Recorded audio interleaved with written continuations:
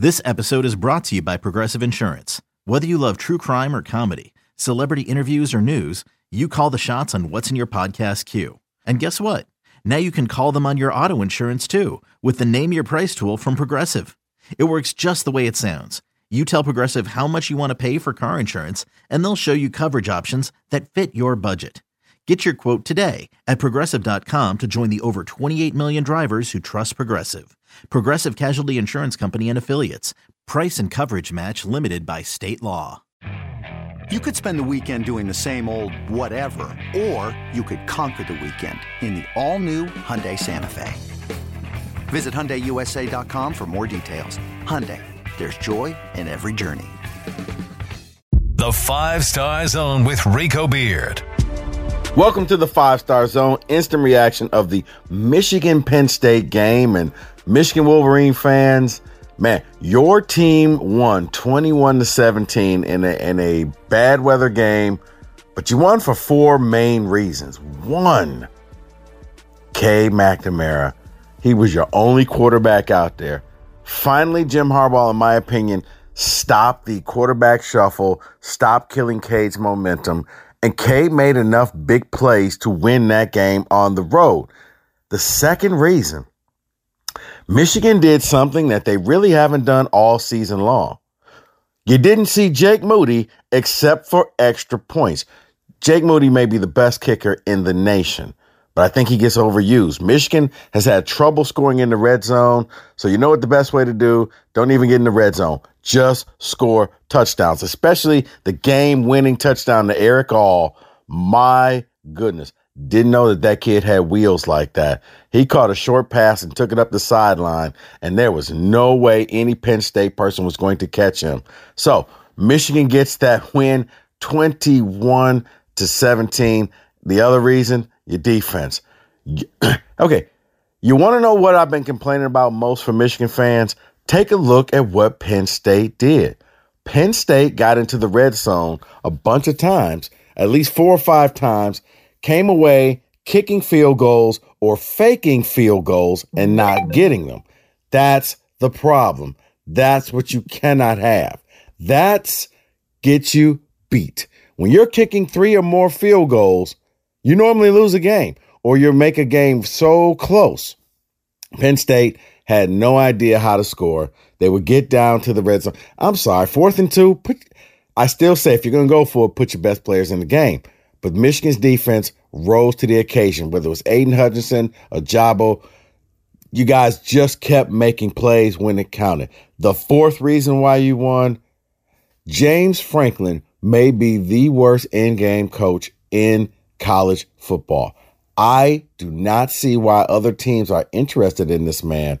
He may be able to recruit, but my God, you guys saw what I saw. This ain't taken away from Michigan. This guy's just awful when it comes to in-game coaching. Michigan got it done. You move on to 9-1, and now you're waiting. I don't think it's going to be any changes. You'll probably be number 6 when it comes time on Tuesday night for the college football playoff poll. And you're sitting there, everything kind of in front of you. You would need, well, I guess you would need to beat Maryland, and you would actually need MSU to knock off Ohio State. Don't really know. And then you would need Penn State to knock off Michigan State in the final week for you guys to get your shot at going to Indianapolis and then really controlling your own destiny. But right now, the way it sits, if you handle your business against Maryland, and let's just say you lose against Ohio State, probably looking at the Rose Bowl, which, hey, Michigan hasn't been out to the Rose Bowl since 2004. 10-2, Rose Bowl, I think you guys would take that. But, yeah, in watching that game, I think the biggest thing, man, was just J.J. McCarthy may be the quarterback of the future, but right now, K. McNamara has done nothing but show me he could lead this team. Now, yes, did he miss some throws? Man, he missed some throws, but every quarterback misses throws.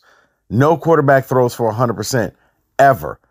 But I think this comes along with him making plays and gaining the confidence of knowing that if I make a bad throw, I don't have to look over to the sideline and see number 9 running into the game to take my spot. coming into these last couple games, I think next week will be a great tune-up game for Michigan in preparing for Ohio State. Maryland's defense, well, I mean, not that great. You kind of saw Michigan State had their way with their defense on Saturday. So I think this is a good tune-up game. I think this is a game where you probably leave guys like Blake Corum out. I would rest Corum and just wait till Ohio State. Hassan Haskins and Donovan Edwards will do enough against that porous Maryland defense to get things done. And honestly, if I'm Michigan, I would do exactly what MSU did. And anybody who's hurt, anybody who's dinged up, you're taking the day off. You're not going to play.